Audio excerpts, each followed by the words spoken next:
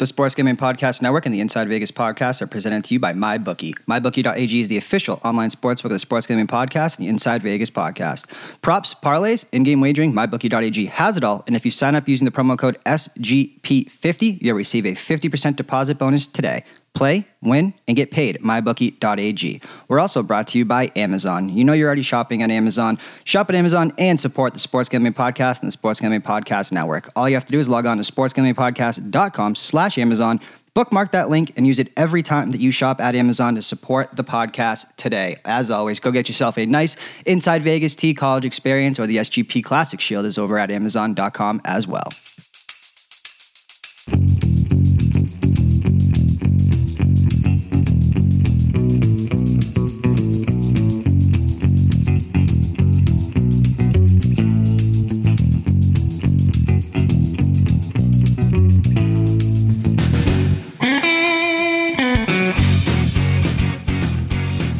We are back with another edition of Inside Vegas, and we are talking all things sports betting content, the past, where it came from, and the future of where it could go. And we are welcoming on Alex Kolodziej, one of the sports betting writers over at one of the best media outlets in the world when it comes to sports, The Score. Find him on Twitter at Alex Kolodziej. I'm going to spell that for you, Kolodziej.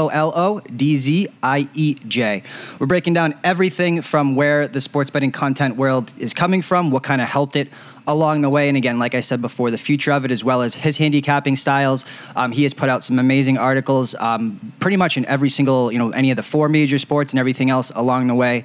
We break into kind of why that narrative is so important, why the why when it comes to content is so much more important than just putting out the picks and everything that comes with it. It's a great conversation. I hope you guys enjoyed it. Again, this is Alex Kolodziej of The Score, sports betting writer. Joining me on the Inside Vegas podcast, one of my favorite follows on Twitter, and somebody, if you've kind of noticed the theme of these most recent episodes, it's been kind of the conversation between people, quote unquote, making it, having the platform versus kind of people that don't. And I think it's a fascinating conversation to continue to have with both players whenever it comes to with or without platforms, and kind of what that, split in situation looks like. We'll bring on Alex Kolodziej, the writer of a sports betting writer for The Score, I should say. Find him on Twitter at Alex Kolodziej. I'm going to spell that last name for you, Kolodziej. Alex, my man, we've been talking kind of behind the scenes for a while, I guess. How is everything in what I believe to be sunny Arizona right now for you? Yeah, things are well, man. Definitely hot, but appreciate you having me on. Looking forward to a pretty fun podcast today. So let's dive into it, man. Again, fascinating conversation for people that kind of have that platform. I think a lot of people look at it as almost the dream job scenario to be able to create content when it comes to sports betting. But I'm always fascinated by people's journey more than anything else, more of the come up side and kind of, I don't want to say scrapping and grinding, but what led you to kind of the places that, people are in today. So let's talk about you in your journey to being the sports betting writer for The Score, one of the most prominent sports media platforms out there, not just in sports betting. It's probably my favorite app to track scores, just because everything kind of gets sent to you right away, and you can kind of play with that within the app. And there's so many good things that The Score does. Again, it's definitely my favorite kind of tracking app. I know some people for other ones, some people use other ones. It's kind of what works for you, and The Score is definitely what works for me, man. So what is kind of your story, your journey to bring you to create sports betting content for such a major media outlet like The Score? For sure. Yeah. Back in, when I was 14, 15, I grew up in a gambling household. My dad was always doing lottery tickets, playing right into the house's advantage, right? We played Super Bowl pools. We did all that stuff. But when I was about 15 years old, my brother was out of college, and, he was living at home. And we're watching college football, and all of a sudden, you can kind of notice when somebody's taking more interest into something that they should. And so he kind of explained to me, the ins and outs of sports gambling. He let me have action on the first ever bet. I remember LSU, Alabama. I believe it was 2008. And we had the over 48, and winning the first bet was kind of like, that kind of reeled me in into the best and the worst thing that ever happened to you, right? Yeah. And it's hysterical, CP, because I think about it. I'm like, if I would have lost that $5, I probably had a grand total of like $7 in my bank account at that time. If I lose that bet, like, I'm probably like, this is terrible. This is just, I can't do this. But winning the first bet just it kind of starts the domino effect of everything. But that was kind of like the first real bet into, sports gambling, my first kind of delve into that. And then, so that was kind of our thing, he was living at home. I was in high school, and it's hysterical because it became such a big thing where, you grew up in a sports household, you're always watching sports, so why not have money on it? And it was just one of those things during high school where it's, okay, I'm the only person like in my class in this high school who does sports betting. And I think that was kind of the thing that kind of set me apart, where, okay, this is cool. I have my own niche and I'm kind of doing something that nobody else is doing.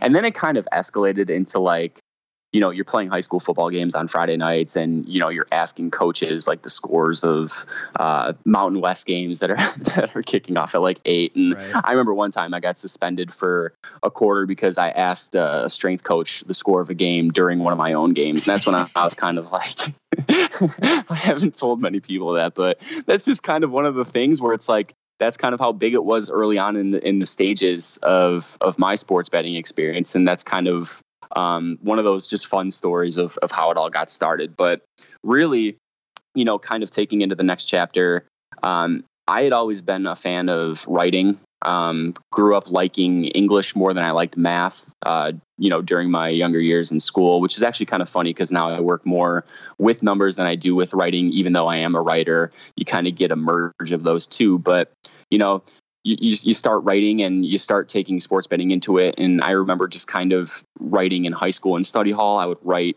kind of summaries into why I liked games. And it kind of helped me get a better reasoning for why I liked different sides or like different totals. And it kind of helped me shape into writing. And then, I started getting into sports media right out of college. Did a lot of different things, interviewing, reporting, working on a news desk. But I always kind of had this gambling slant, and I was kind of just always known around the office as the guy who liked to gamble. And, people would come to me for advice. And, after 3 or 4 years of sports writing and kind of having that gambling slant in the back cupboard, once that job kind of bottomed out, I pursued that career kind of heads on and found, this position with the Score, and have been working here now for the past 10 months. And, it's been great to see things unfold, in the industry. And, I've learned a lot about myself writing, and with all the experiences I've had, to be able to do it full time now and to be able to make the connections that I've had and really to write about it. I think you said it best, CP. Kind of living this dream job of being able to write about it every day. It definitely does not feel like work. No, it doesn't. And well, there's different things when it comes to creating content. And that's another fascinating conversation is kind of how, mostly professional gamblers don't want to create content. They just want to kind of get their number. And, that kind of definition to me is really fascinating as it's changed. And we'll kind of get into that when it comes to, what that means. If you write about gambling in the sports world, are you a professional gambler? You know what I mean? So it's really kind of a really cool line that's being kind of blended right now at the moment when people only think of it as one time. Within your story, man, you said a bunch of cool things that I want to hit on and have you explain a little bit more. I think that gambling largely, of course, there are some outliers out there. Monique, of course, working at SGP, Kelly in Vegas. There are a few women in the industry, but mostly it's been a very male-dominated type of industry. And I'm going to bring this back to how you kind of talked about, your dad getting you into sports betting. I think that most people out there have, that one kind of male bonding, we can call it, moment, whether it's being at the track with a parent, grandparent, whatever, or, playing, making a bet with them or whatever it is. Starting so young, I know you kind of talked about winning that first bet, and it was maybe the best worst thing that ever happened to you. Why do you think it's kind of always, I don't want to say passed down like, father to son or whatever, if that's in them. But I think that, when you talk about kind of gambling and the taboo that's associated with it, some people can look at that negatively. Obviously it impacted your life in the best possible way, being at, kind of where you're at now, but where do you think kind of that dynamic comes from? Yeah, I think, when I look at it, in a broad scope here, I think it was just a matter of time until I started. The running joke in my family is that, the more we produced on the family line, the more degenerates we're going to have, just because I love that.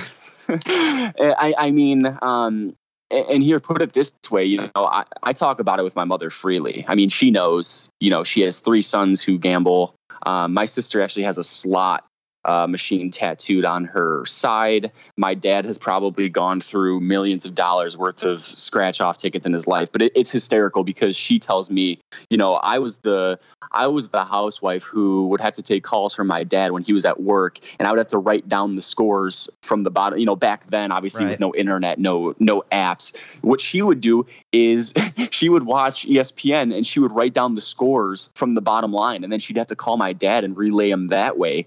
And it's just like, that's just kind of, your mom was essence, the score before the score, bro. That's awesome. She literally was the score before the score.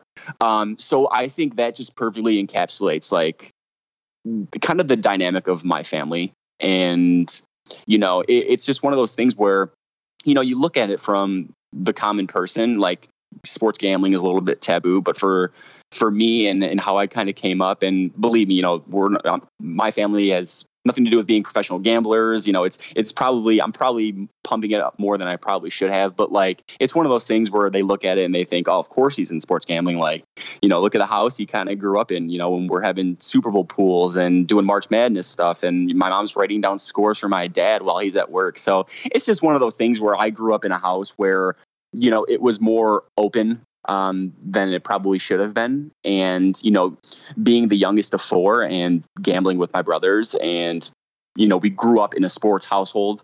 We all played college football, so we already had that sports background. And then, just the hobby and finding something to do with it, it just kind of made sense for me to intertwine writing and sports and having a hobby and wanting to make connections with people into what I'm doing now. Right.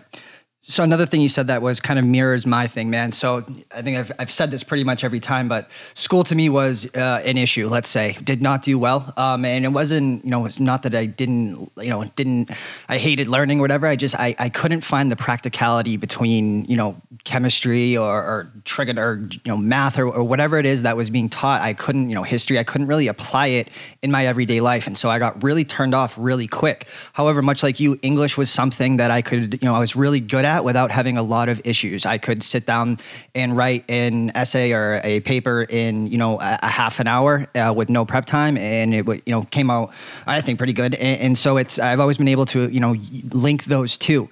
I want to ask you, because like you said, you weren't that great at math. When I tell you, I am probably the worst math person on this planet. And people always laugh at this being in sports betting. Thank God for iPhone calculators and sites out there that make odds and kind of make my life easier, because I am the worst person in the world when it comes to math. It's a running joke, but it's seriously true. And so I think it's always so funny to talk with other people like that involved in the industry that aren't because I think that people have this notion that you have to, the next wave of gamblers or successful ones are kind of the analytical departments, the model driven guys. And I think that there is still a lot of room for the human element. And again, it's a little bit different sport by sport. The baseball discussion always fascinates me, because while it's the biggest analytical sport, it also has the biggest human element, I would argue, maybe besides a sport like UFC. When it comes to that, do you find yourself kind of on the side of, analytical stuff is kind of the future, or are you more on the human-driven side of handicapping? Yeah, I think that's a really good question. And it's funny you say that, because if I had known what I know now, back then, I would have taken more stats classes. I would have taken maybe computer engineering, and I probably would have taken things more driven to sports modeling and markets, than I would have had I pursued a freaking degree in kinesiology and sports studies where, I'm learning about. And here's the thing, like, I can't even give you an example because, like, I don't even remember, like, the classes that I took. Like, it was all sports management. I was kind of in that purgatory phase where I really didn't know what I wanted to do. I always say at that time, sports gambling wasn't as big as it is now with the legalization. So there weren't many classes tailored to it, and I didn't think about it. And really, I didn't pursue writing until after. So I didn't even get a journalism like minor. So I just kind of came out like fresh, like with a fresh slate after college, and was like, okay, let's just do this thing. It's a good question, going back to the analytical side versus the human side. I always find it interesting and it seems like a cop out when some people say that that they're situational bettors or situational handicappers, and they like to pick spots. You can find edges in certain sports, situational wise, but in reality, some of the bigger markets and stuff, you're already going to find some of that stuff baked in. So I think in that case, if you're going to call yourself, a situational handicapper, I think it's just best to say that you don't model. And to be fair, I don't think that there's a certain way for a person to cap. I don't think that there is a end all be all. I don't think there's one specific way that helps people. I know people who have played college football who, don't know anything about college football betting. I know people who work strictly with numbers who can, find a spread down to the, however many 10th decimal point. So it kind of varies. Unfortunately for myself, with my lack of math, I'm right in the same boat with you. If somebody, asked me how to code, I would literally start puking right on the spot. Probably wouldn't have any. So there are definitely different ways to go about it. And again, I don't think there's one certain way. If there was one certain way to cap, then I think that would eliminate the kind of the discussion and the loop of sports betting and stuff. So there are people who have done it successfully, modeling and trying to beat the spread by making their own numbers. And then there are people who just know the sport. And I know people who are successful who don't model at all. So again, I don't model because I can't. I'm just incapable of doing it. Outside of like the quick multiplication tables, I couldn't tell you anything math wise. So that's probably not up my alley. So I just use the resources that I have, make the connections that I have and learn more. Honestly, I'm still learning. As much as, I've been in the industry for, 9-10 years, there's always room for learning and whatnot. So until I find what really works best, I'm going to keep trying different things. And, as sports and how the analytics work with different sports and how you have to adapt, I'm going to keep doing the same thing. Completely agree with you, Ben. And I can't do it. And I think that there's something to be said for trusting the guys that can. Maybe incorporate that, do a little diversification, whatever it is. And people kind of, get their ego into it a lot and, I have to do everything myself. And I don't believe in that. And just touching back on that, Christian, I don't think it has to do anything with, just because you model, makes you a better handicapper. I mean, who's to say that you're modeling and you're, the numbers that you're integrating and the statistics that you're integrating are all noise, and you're not accounting for things that are actually signals. And this isn't, bashing on the analytical community at all, because if you gave me a cheat sheet on how to model, I'd have one up tonight if I could. And I think it's a terrific resource, but it's one of those things where just because you have a model doesn't mean that you are a better handicapper than, handicapper A or handicapper B who doesn't have a model. You still have to account for the correct things. You still have to be able to, account for the right statistics and what works, what doesn't. You have to completely overhaul everything, that doesn't work. And you got to make sure that, you have the right ingredients, because if you don't, then it's not successful. So, I don't think that just because you have a model makes you more successful than somebody who does not have a model. It goes back to the terminology too. People get so bogged down by that term model, which means, you must be Correct. Analytical. You have to play with numbers. Well, if you have like that word you just said, ingredients, I use it too. I love that. If I have 9 things, you can call them 9 boxes I have to check for me to be on a game. I mean, technically, I guess that's a model, right? It's when things kind of fall into place for you. So the terminology can kind of really sway people into what type of handicapper you are. And I don't necessarily agree with that either. But I want to bring this back because during your story, basically, I want to know how you ended up at the Score from college. Basically, you said you went from college to the Score, and not to make you give away the hiring process of the Score or anything like that. But I think it's a fascinating conversation for people to hear kind of how you ended up there, post college, post degree, and kind of how you ended up there, and kind of that process that you went through to be able to get to that position.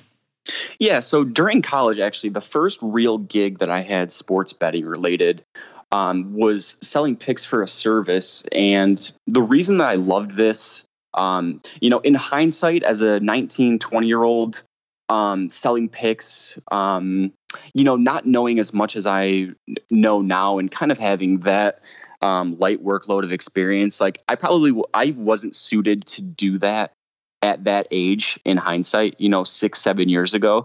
But the reason I really got turned on, and I think that was kind of the turning point for me, was because I loved write-ups. And it kind of goes back to the whole writing thing of I loved explaining and I loved finding different little nuggets and I'm going to use the word trend, not, statistical trends, but different trends and different kind of notes. Patterns, market analysis. Yeah, just to kind of provide reasoning. And it was one of those things in college where, you're at kind of a smaller school, and to make money, you either have to go, be a bouncer at a bar, or you have to work at a restaurant. And I wasn't about to work on a set schedule, and not to sound arrogant, but I didn't want to have to talk up to a manager. I had, 9 teachers at that time. So this for me was kind of the turning point of, okay, you know what? I love doing this. I love being able to kind of dial in and focus on, why this side or total was going to hit. And then just kind of having that side hustle of, okay, I'm doing something that I want to do. And it was very rewarding. And, I spent about a year or two doing that. And then, again, after bottoming out, there were a couple of years where I didn't know what to do, didn't know who I was, didn't know where I wanted to go. And then fell back on sports writing, got a job right out of college, and then moved out to Arizona actually 3 days after I graduated to start with a startup, formerly FanRag Sports. And, I did a lot of things there. Again, interviewing, reporting, just trying to find out who I was. And, there were times when, back then, even 2 years ago, gambling was seen as something bad. If you were a sports media company, if you were associated with gambling, then you weren't credible. As crazy as that sounds, being with them for as long as I was, like, you get to know around sports media, if you're associated with gambling, then you can't, are you credible? Can you be taken seriously? Can't advertise with you, all that. Yeah. And so after, again, that bottomed out, that was kind of another turning point for me where it was like, okay, what do you want to do? Do you want to go out to the desert? Do you want to try and work as a junior trader? Do you want to start writing tickets? Do you just want to get your foot in the door? Or, so it was kind of a time to like put up or shut up and really, really take a shot on what I wanted to do. And luckily, my buddy comes up to me and he's like, dude, he's like, the Score has a position out there. He's like, it's a sports gambling writer. He's like, you need to apply. And at that time, being 2 weeks removed from being fired from a job in which you moved out there for and kind of had lofty expectations for, you're kind of stubborn, resistant, don't really want to start looking for something yet. And then sure enough, it was just a really good fit. And it really kind of helped me because I knew that I can do it. I knew that I was comfortable doing it. It was one of those things where I could go into new changes of scenery with new employees, and I would have no problem doing my best job that I could. If it was something where I wasn't exactly sure of, then, it would have been a stressful transition to go from one company to the next. But this was just one of those things where it was finally like, okay, now I get to do what I want to do.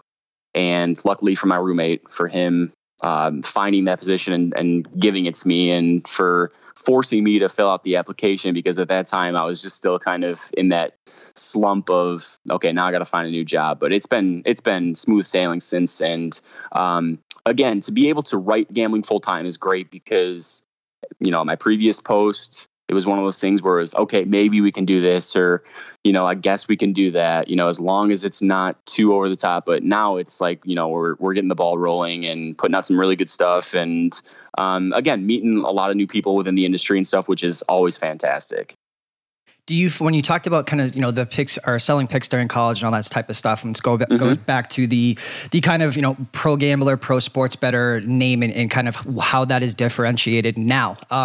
Did you find yourself, obviously, I know how happy you are now at the Score just creating content, but this conversation to me is always fascinating because, let's call this what this is. You get compensated by a company for your sports betting opinions. Now, if you are never right, would you still be there, or if the content wasn't on par with it, with the score, would you still be there? So thus, your income is tied to, maybe not as directly as somebody who's just betting sports, but I think that when you look at most professional sports bettors, myself included, now there's other avenues that kind of supplement that. When I moved to Vegas, I had kind of two goals. I wanted to become a professional sports bettor, and I wanted to almost create kind of the Wall Street Journal, if you will, Wall Street Journal of sports betting. And what I had kind of quickly found out was there was not a lot of space, or not a lot of room in the space for stuff that wasn't funny. And this is a theme that I'm really seeing while these new companies are coming up, and the type of content that they're putting out there. It's a lot less of let's say, to me, there's a big split. Either you're super it's great content, it's great information, the picks win, but it's a little bit dry and to the point, or it's super funny and the content is awful. And people are really having, in the content industry, a hard time navigating that water, I think. And I understand that it's the 1% of people who really only want the great info and will sit through a very dry program, radio show, podcast. And then the other side is the 99% who just want to watch, people sweat or whatever type of content is being put out there. Were you kind of happier, I would say happier, but did you, when you started in, kind of your infancy with selling picks, what's kind of the biggest differences that you've seen in between that avenue and kind of, going on, with that platform versus just creating content for the score? Sure. Yeah. So selling picks, I think was, it differs in the sense that, okay, here's what I want to play, here's what I'm giving to you, and here's what you're paying me for. It seems like it's a little bit more personal than putting out content, if that makes sense. Yep. Write-ups, I can be a little bit more loose, grammatically and journalistically. Even then, back then I probably wasn't suited to write, write-ups. But in the grand scheme of things, it was providing reasoning and really hammering home and kind of offering a different view of how to go about selecting a play. And I think it kind of ties all back to being, a sports writer and just, kind of in that reporting element of, okay, because I always learned that if you're going to tell a story, you want to tell a story that nobody's heard before. And so when you're offering the play, you're offering the side, you're offering the total, you're offering the stance in the futures market, you have to give the people something. You have to give them a reason that they haven't heard before. And I think it all kind of ties back. And it's really just kind of one big endless loop of trying to provide content that is intriguing. And for somebody to say, okay, that makes sense. Like I can get on board with that. And obviously not yes tail, but you want to be able to make a case and make your stance against it. And again, that all ties in. But I do think you made a good point about, and the divide between sports betting and entertainment, because, it's kind of like comparing apples to oranges. And it's a question that I've gotten a lot since writing for The Score, and just kind of how gambling's become legalized and how big it's been and how big of a market there is for it. And I don't think that we have a definitive definition, I guess you should say, of what good content is, because on one hand you could have, media platform X that, let's say, the majority of gambling Twitter, if you want to use that, and not even gambling Twitter, but, smarter gamblers who know what they're doing, let's say they don't like it, but let's say the public masses, they do. And then, this media platform, which benchmark do they use for saying how good or bad this company is? Do they use the sharp gamblers, or do they use, the people who are reading them who still think that this is a good platform? And then on the contrary, maybe, sharp gamblers like this, maybe smarter gamblers do like it, but maybe it's so number based and so confusing for the public masses and the readers that they don't like it. So I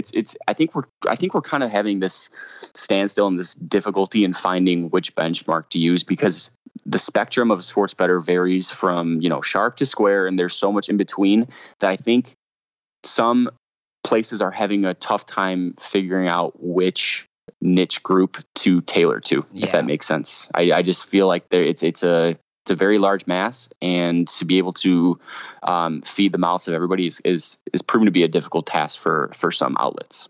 For sure. The next thing I want to ask you, within your kind of journey to the Score is kind of I would say went kind of the path that is the kind of what is taught to you, right? You go to school, you learn how to, apply your craft, and then you get a job right after. In your case, it kind of worked out to be the junior scenario writing about sports.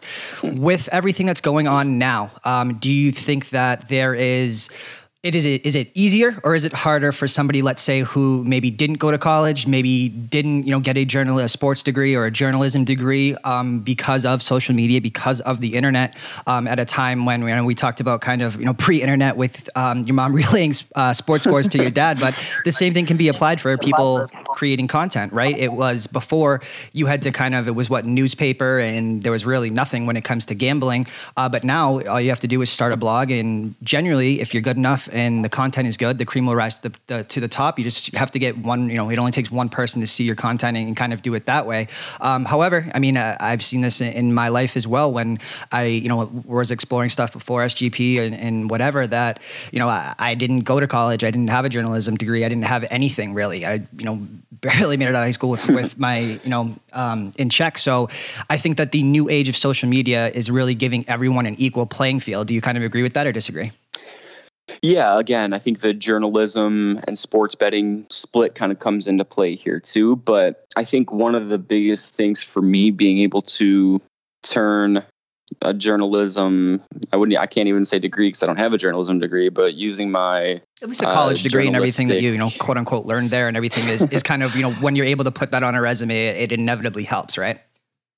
Oh, for sure. But, having kind of the writing background that I had and, I guess I could say the knack for writing and, the desire to want to write, using that and then kind of my relatability to sports betting and just the experiences, take away if I was successful or unsuccessful, being around it so long has helped me become relatable in the sense that, I've kind of seen everything from, a good season to a bad season to the worst beat of my life to the best win of my life to knowing how, how people's emotions are, during a game or after a game and being kind of in the industry for, a decade now as a writer, as a reporter, as a bettor myself, using those experiences and learning from people has helped me kind of, put out my content because I already had, the skill to write and just kind of using those experiences and, being able to put two sentences together without making a complete fool of myself. That's kind of how everything gets started for me. And I think the more you know about gambling, whether it's, the numbers, the industry, how things work, how, what it's like to be a gambler, that's only going to help you move forward in the industry. And to have, maybe a journalism background or to have a writing background is only going to help more. So I kind of, pun intended, parlayed those two into becoming a writer. And that's kind of how things, ended up blossoming from the experience of betting and knowing the industry and taking my experiences and using it into my writings, kind of how everything kind of boomed. Last question before we kind of break into the future of everything. What would you tell anyone that wants to get started in the content industry, but maybe isn't as, confident to go the, full professional betting route and create content? They just want to, make content in the sports betting space for whatever, that means to them. What kind of advice, what's the biggest things that you've learned away? Either the biggest things that helped, the biggest thing that hurt, anything and everything that you would tell to somebody who's looking to start kind of day one in the content industry? Yeah, I think sports betting, and for me too, especially back when I was selling picks, it's really, really tough to try to stay level-headed and to not be egotistical, because when I was in high school and I was the only person doing it and, playing college football and everybody on the team's coming for you for picks and stuff like that, you kind of get put up on a pedestal. And working in this industry has been super humbling because there are people who are successful, there are people who are unsuccessful, there are people who are smart, there are people who are not smart. It just comes down to one of those things where you have to stay level-headed and you have to be able to soak in as much as you can. And honestly, it's one of those things. Sports betting is great because it's one of those things you can do by yourself. You can work with a team, but in reality, it's your money. It's one of those things where to some, it's a hobby. It kind of keeps them even keeled. But when you're working with so much money and, you're playing with your money, you tend to get egotistical. And sports betting, I know you can vouch for this too, being on gambling Twitter where everyone wants to flex their muscles. You can't be scared to ask for help. You can't be scared to network. You can't be scared to connect with other people, and you can't be scared to learn from people who are smarter than you. And that was kind of the gist of what I'm talking about is, you start at such a young age, you think you know more than everybody, when in reality, you're just a small fish in a big pond, and you don't know half of what the smartest bettors in the world know. So the more you know, the more you learn from people, the more you can apply it to writing, the more relatable you can become. And that's kind of the biggest thing that's been for me the past few years is knowing, okay, you're not the smartest guy in the room. And it's not, it doesn't hurt to keep your ears open and to learn from people who are smarter than you. Because in this industry, it's tough to be humbled, but the more you do, the easier things become. I could not echo that sentiment enough, man. And people out there, professionals, again, I think being self-aware is probably the big number one thing. If you want to just make money out there, I think that you're going to save yourself a lot of time and effort if you don't just let somebody else analyze the market for you. If all you're interested in is money, if you want money and you want notoriety, you want admiration, you want respect, then maybe you have to go down the other roads, but they're going to kind of almost take away from that one. So I could not agree with you more. And it's so funny, man. Like once people, I tell people all the time, this is the 100% truth. I pay for information. I have paid people for picks before. I have no problem doing so as long as I know that the information is good, that, not for, I have kind of a long-term view, so I'm not just going to buy somebody's picks for one day. But if you're good enough, I have no problem kind of, compensating you for that work that was put in. And that's kind of a different conversation for a different time. But I think that once, professional bettors and even bettors in general, like you said, are some of the most ego-driven people in the world. And you see this time and time again, specifically in baseball market, NFL market, where bettors will, a couple of years ago, when they were on the Browns every single week, they would, lose 5 in a row. Then the Browns would somehow cover a spread the 6th week, and they would flex their muscles as being the smartest guys in the room. But when you really looked at it, they were 1-4, and okay, congratulations. I'm kind of the opposite, where until regression happens, either positive or negative, I'm going to keep betting it and ride the hot trend rather than just waiting for regression to happen. But different kind of a conversation, man. But the future, I think it's a fascinating conversation for where this industry and where content is going, where the score is going. But let's look towards the past one final time here.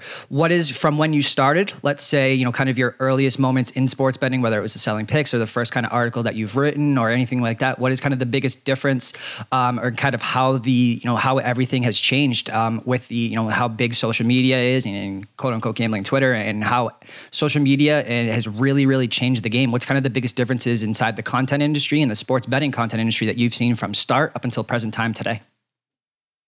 Yeah, that's a good question. Back then during the pick selling era, I think really the only guys that were really doing it, or, the people that I had been following and kept tabs on, was covers. And, they were my go-to for, matchups and weather and trends and stuff like that. But now there just seems to be such a smorgasbord, for lack of a better word, of sports betting content that, bettors are now kind of having the opportunity to choose what they want to digest and what they don't want to digest, whether it's entertainment wise or, fantasy related that kind of has a betting slant to it.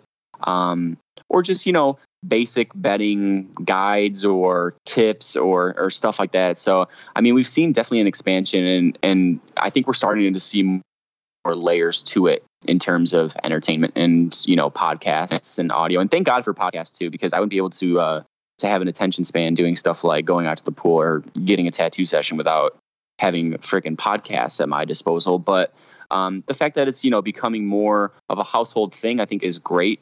And I think that there's a huge market for it. Hence why we, dove into it and tapped into it and stuff. And just the new layers. And I'm excited to see what kind of comes about it and how, the new age of social media and how big it is, how that tends to create more layers too with how people are going to be adapting and taking new stances. And I'm sure in the next, year or two, we're going to look back on stuff that we said during this podcast, and things are going to be completely different from how, content gets treated and stuff like that. So it should be fun though.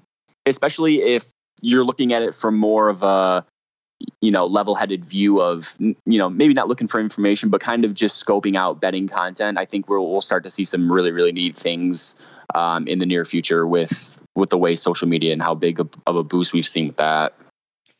I want to ask you something. I don't want you to call anybody out because I think that I'm going to do it anyway, but it's with somebody in the content industry. I think it bears merit to at least talk about here.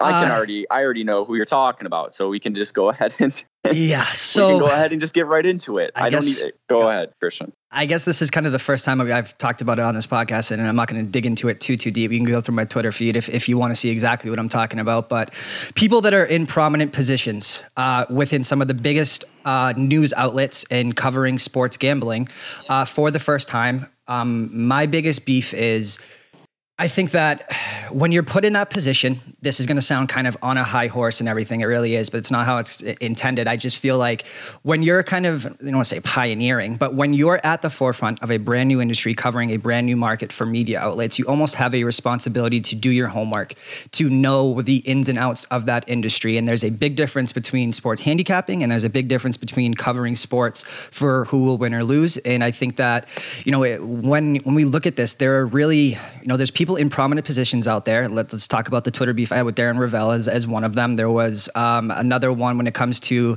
UFC. Truthfully, forget her name, Laura something.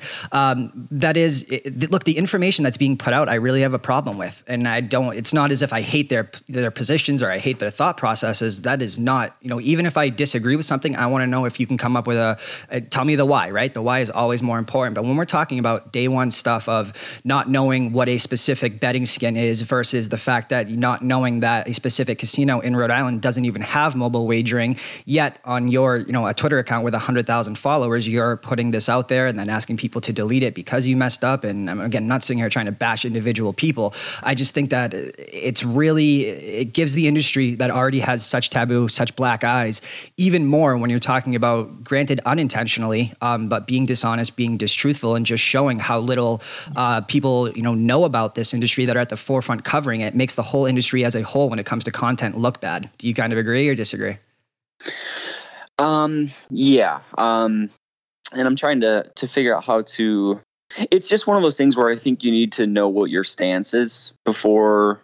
And this goes for, I think, everybody that's, kind of diving into the sports betting market. Is you have to know what your stance is. You have to know, what your motives are. Are you, because if you're going to be an entertainment company and, if you want to be relatable and that's kind of what you, that's your motive, then that's great.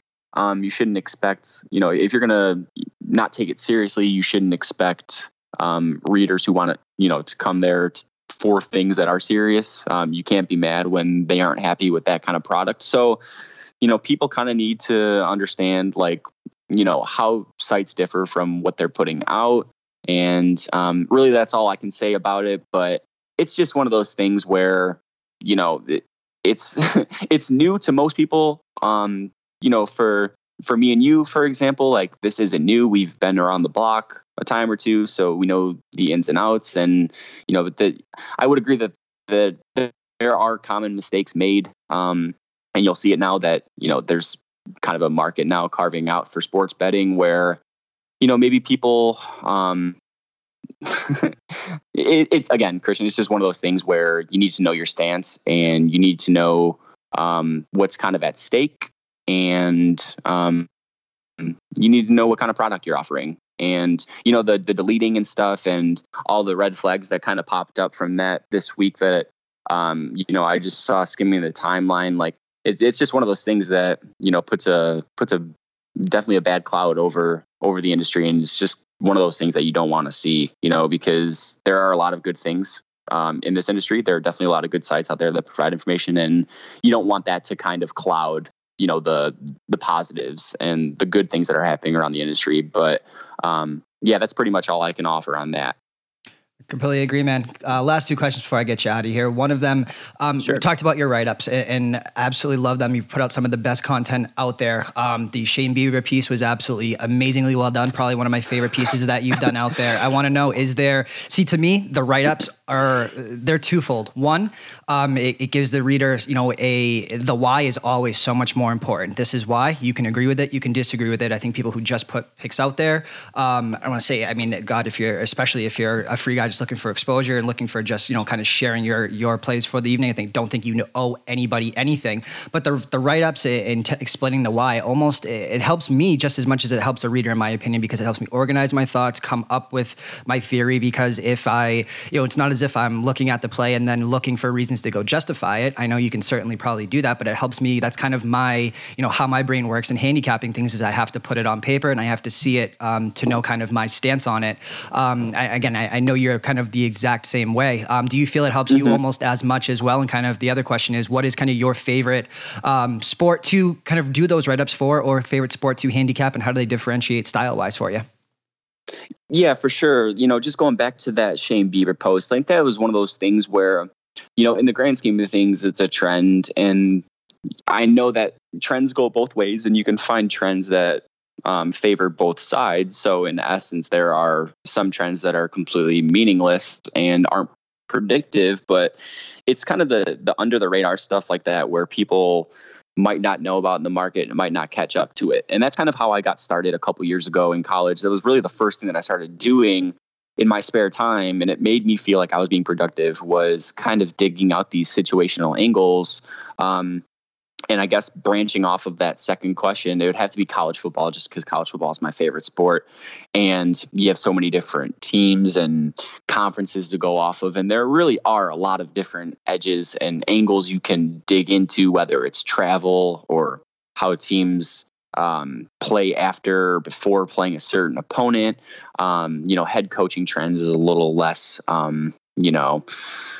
purposeful in this sense, but yeah, those are just the pieces that I like to do. And just from a content stance, like being able to put out graphs and being able to kind of justify, why things are happening. I know in the Shane Bieber post, it was one of those things where it's, pitchers typically tend to, pitch better at home, but in the case of Shane Bieber, his home ballpark, is such a hitter-friendly park that when he's going on the road and playing in these pitcher-friendly parks, he's doing so well. And it was just one of those things where, again, maybe you didn't think about it, or it was just kind of something that kind of flew under the radar. And I really like doing those information pieces. And you can call them situational angles if you want, but during the college football season, we were doing a lot of stuff with how teams were traveling. We always had a post on, here are the teams that are playing their third consecutive road game this week, and, just different stuff. And the thing is, you might not use it,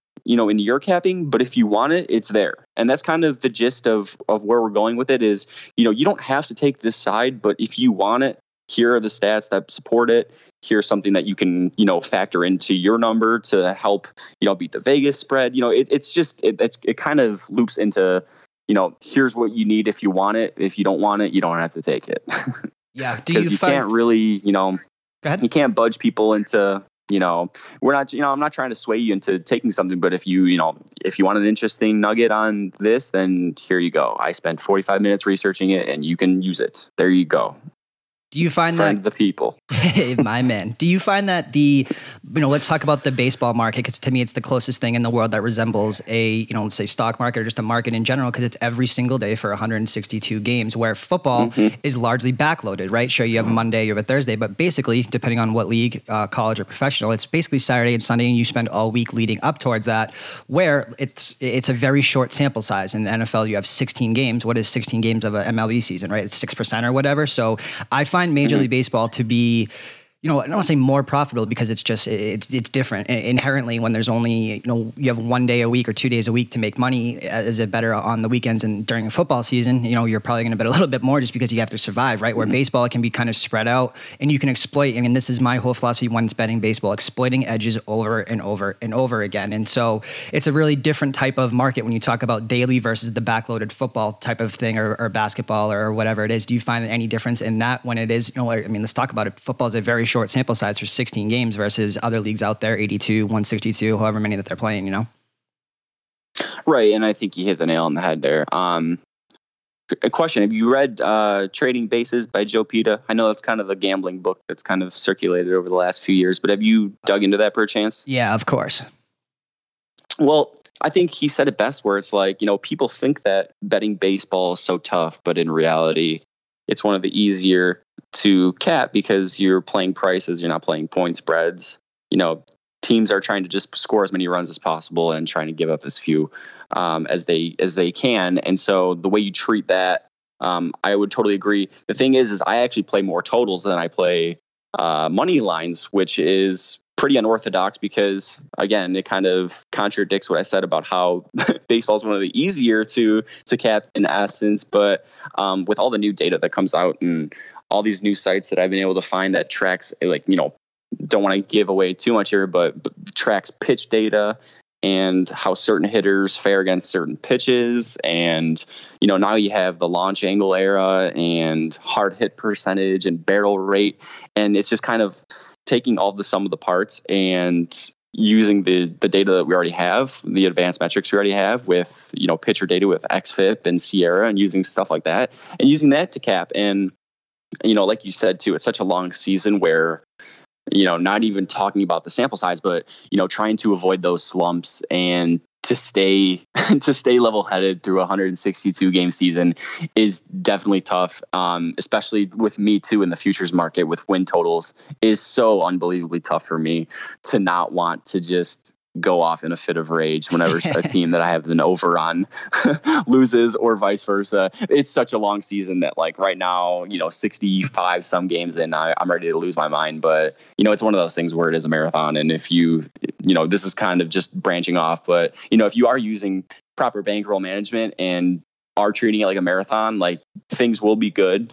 But yeah, dude, you have 1 week and you're ready to blow your brains out. But it's one of those things that definitely tests your patience. And, I've had plenty of seasons where I've had my fair share of 1-run losses and can't get on the right side of those games. And, it'll definitely test you. But it's one of those things where, if you're consistently adapting and consistently doing things to find edges, then it all pretty much works out in the end for sure.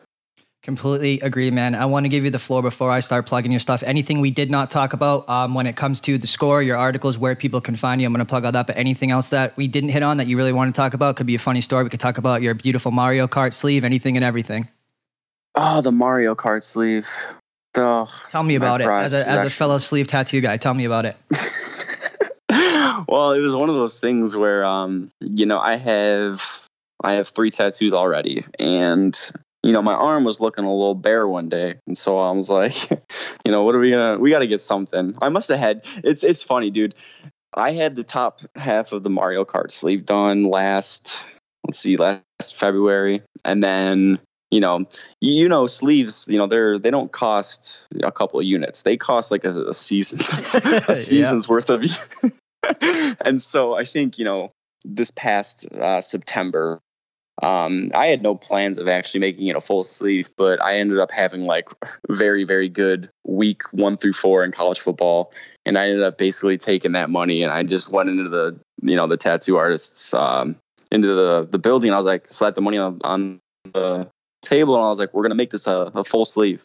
He's like, all right, let's, I guess I'll start drawing it. And then I think I lost like the next 5 weeks in college football. So I probably should have made that knee jerk reaction, but it was one of those things where, and just kind of going back to sports betting, having, a second revenue stream. There are times when you need to kind of take a breather. Yes. And you truly do need to take time for yourself and reward yourself, because for me, and I know you probably do this too, it's literally a 365 day a year type of thing. And it's easy to get complacent when things are up, and it's super easy to look at things from a pessimistic view when things are down.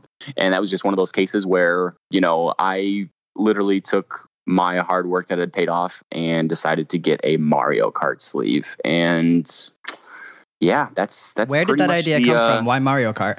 I'm the biggest fan of Mario Kart, maybe next to you out there, but I need to know the thought process. Oh, it was one of those things where I was like, I need something, I have a couple of religious tattoos. I have a couple of family-based tattoos. And then, something hit like a year and a half ago where I was like, I want to get something so far outside the box that it's going to create mass hysteria. And so, I was talking to my brother. He's also got a bunch of tattoos. He's like, dude, you should get Ninja Turtles. I'm like, no, I'm not too big of a Ninja Turtles fan. He's like, dude, you should get Mario Kart. I'm like, I can mess with a Mario Kart sleeve because back when I was younger, every Christmas we would get a Nintendo 64. We would play Mario Kart until we died. And it was one of those things where we still played in college. And truthfully, I know the saying is like, you shouldn't really matter or care about what people think about your tattoos, but in the same sphere, like who doesn't like Mario Kart, right. One of those things where, I've talked to people who don't even like tattoos and they're like, that is a sick tattoo. And I'm like, thank you. I know it is amazing. So I am about, I have about 43 hours done on my entire arm and I still have about 17 more to go. So we're looking at about 2.5 days worth of tattooing. And literally right now, Christian, it looks like somebody just took like a box of fruit roll-ups and just melted them on my arm. It's so beautiful. My whole right arm is colored too, and that takes a very long time. So God bless you, man. That is commitment to the Mario Kart game. Alex Kolodziej, go to thescore.com, check him out under writers. At Alex Kolodziej on Twitter, AlexKolodziej. Bunch of great articles out there. Quarterback props for the upcoming 2019 season. Everything and everything. MLB betting, updated odds for Cy Young, MVP, win matchups to consider for 2019. Everything and everything is on thescore.com and his Twitter, man. Thank you so much for taking the time out, bro. Anything else that you want to hit on, you want to plug? I think you got it, man. For all those listening, I know, they have the betting tab there, but really the Score is doing great things, whether you want to look for esports or NBA finals features, videos, YouTube. They have everything. They've been doing such a tremendous job with finals coverage and with the off season for football, doing a lot of very, very fun and unique articles. For example, one of my buddies just did one calling out BS quotes from the off season and why they're BS, and just really, really unique and fun articles and informative articles. We got some mock drafts up. So if you go on there, I guarantee that you will not want to leave because there's something for everybody on that site. The last question before I get out of here, I almost forgot, man. The Score Sportsbook rumblings are happening. Obviously, I'm not saying that you're an executive here and need to tell me all about the Score's plans for everything, but kind of as somebody there, kind of what do you see the future of that coming to fruition? Just as a kind of quick recap for kind of the Score's future plans when it comes to breaking into that market. Yeah, sure. Well, I mean, it made sense completely if you look at just kind of touching back on the creativity and the versatility that they have for the Score. And also sports gambling, I think, is going to do well with the way the Score has it up in Canada, making it more widespread up there too. And obviously they have a tremendous writer named Alex Kolodziej who pumps out those articles while drinking a gallon of coffee per day. So check that out, gain information, and collect money. I love it, bro. All right. Again, Twitter, Alex Kolodziej at AlexKolodziej, thescore.com. Amazing content out there, man. Thank you so much, bro. I know we went long. It was just a fascinating conversation as usual, bro. So take care. Good luck with all your bets for the upcoming week, and we will talk soon. Yeah, CP, thanks so much again for having me, man. I really appreciate it. And thanks again to Alex for coming on, talking all things sports betting content with me. And as always, guys, remember, where you're betting is just as important as what you're betting on. And that's why I always tell people to go to mybookie.ag. Mybookie.ag has been in business for years, rep rock solid, and they do big cash bonuses. Off the bat, you're making money for doing nothing. Fastest payouts in the game, just 2 business days as well. Promo code SGP50 gets you a 50% deposit bonus up to $3,000. Go to mybookie.ag today, enter your promo code SGP50, play, win, and get paid. And again, Inside Vegas t-shirts available on Amazon, sportsgamblingpodcast.com/Amazon. Just bookmark that link, help support the podcast whenever you shop at Amazon. As if you're like me, it's a daily occurrence. So get yourself an Inside Vegas tee, college experience, SGP merch, all available at sportsgamblingpodcast.com/Amazon.